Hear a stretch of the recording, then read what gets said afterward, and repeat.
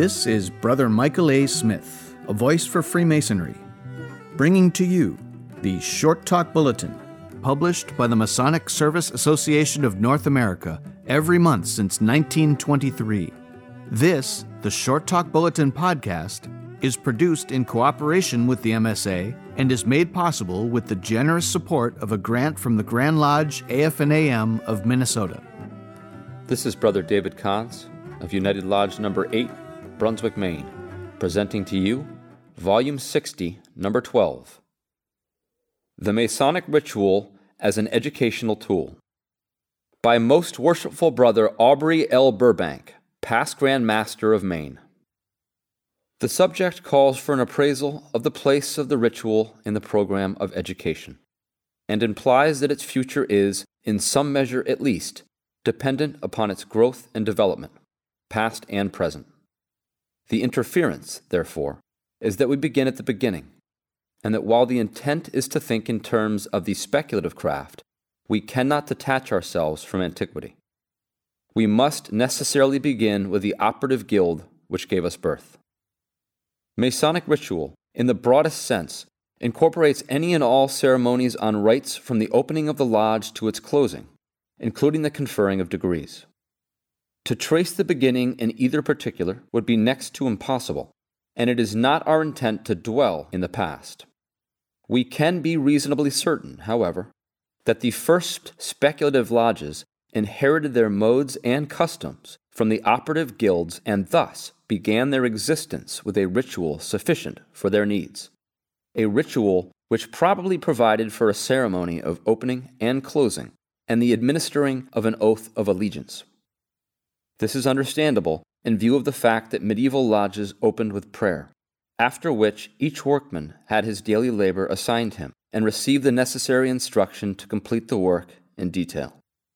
We further learn that in or near that same period, an investiture with Masonic secrets, the building secrets, that was, perhaps, originally conferred in one of the abbey rooms, near which the cathedral or other sacred edifice was being erected, until the superstructure had so far advanced as to cover the church crypt and offered a safe asylum for the craft to congregate in, for the purpose of working the rites pertaining to the several Masonic degrees. With the passing of time, the working tools of the operative craft became the symbols of the speculative, and in order that they might be understood and their significance properly related to the living of a life acceptable to God and in a more perfect relationship with one another, it became necessary to devise a means of instruction which gave rise to ritualistic form. As speculative masonry grew and spread to other parts of the Old World and eventually to America, its ritual became further enriched with allegory and symbols to the point where it became an art in itself, but never losing its original purpose and intent, that of imparting knowledge to the initiate. There have been times in the history of the craft, however, when ritualism became the whole aim and end of Freemasonry. The effects of war, which made its mark upon society and life in general, found no exception in the Masonic fraternity. Lodges became likened to mills in turning out masons, or numbers, and the ritual suffered as a result, due partially to haste and partly to indifference and ineffectiveness on the part of undedicated officers. Then, too, in America, there has been a tendency to lengthen the ritual to accommodate the so-called ritualistic orators, and a further tendency to exploit the ritual for the amusement of the brethren at the sacrifice of the more important task of imparting knowledge. In more recent years, through various programs of candidate instruction, with the ritual as the foundation and basis of that instruction, there has been a growing tendency to restore the ritual to its proper place in the total program of Masonic education. Newly raised Masons today have at their disposal a greater understanding and appreciation of the historically and life-molding significance of the ritual. And the emphasis and rendition is gradually changing from the I-dotter and the T-crosser to the more meaningful rendition which causes men to think, to feel, and to act. This is not to condemn good ritualism. The preservation of ritual in its purest form is most important and imperative. Good ritualism is an honor. Poor ritualism is always pernicious. Good ritualism is worth the best efforts and highest aspirations of any master. Poor ritualism is unworthy of any master. Good ritualism is one of the great assets of a lodge and a potent advertising medium. Poor ritualism is an inefficient hypnotic. However, our subject does not concern itself with the ritualistic rendition, but rather the place of the ritual in an educational program. We have already indicated the tendency on the part of many grand jurisdictions to initiate a program of candidate instruction, and it is our opinion that such instruction cannot divorce itself from the ritual as the basis and foundation of that instruction. As for its place in the future, it is our feeling that there are unexplored resources in the symbolism and allegory of our ritual commensurate to and of about equal magnitude with the space age in which we live.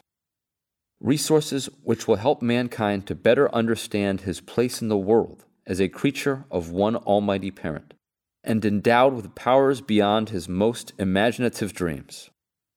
If we are to make men, through our ritualistic teachings, better able to deal with the problems of life in their relations toward the supreme architect of the universe and their fellow man, which is our major task in the building of our spiritual temples, then we must utilize the resources at hand. To say that we have exhausted this field would be preposterous and indicative of Masonic ignorance. Because, as any one of you sufficiently versed in Masonry very well know, there is no end to the great well of information which lies buried in the antiquity of our order. The potential in space is limitless. So also is the potential in Masonic research. Some of these are so obvious that we hesitate to call them to your attention. Why came you here? To seek good that makes us men, and the love that makes us brothers. What came you here to do? To discover myself, and how to rule and use the strange powers within my nature, and the rough ashlar of youth might be wrought into perfect ashlar of manhood. What do you most desire? To walk in light, to know the truth, to live in the glory of an illumined world, to ascend the winding stair of knowledge, to enter the court of the temple of imagery where the symbols of God hallow our mortal life. By what right or benefit? By the right of a man to know the meaning of life, so brief at its longest, so broken at its best, and by the benefit of a need too deep for tears. Words? Yes, but meaningful words that can be read into our symbolism and allegory. And what of the even more obvious teachings left unexplored in our ritual? The search for the lost word, the rite of destitution, the altar, the great lights and the lesser lights, the letter G, and the Hieronymic legend. We could go on, illustrating where we have but scratched the surface in our program of education. But behind, before, and underneath it all lies the ritual, so rich and abundant in life-building and soul-building resources as to defy the most searching and scholarly mind. What of the place of the ritual in any program of education? It is, as always, past, present, and future, the foundation stone upon which we not only must build, but through the grace of an omnipotent, omniscient, and omnipresent God, we are so privileged as men and as Masons.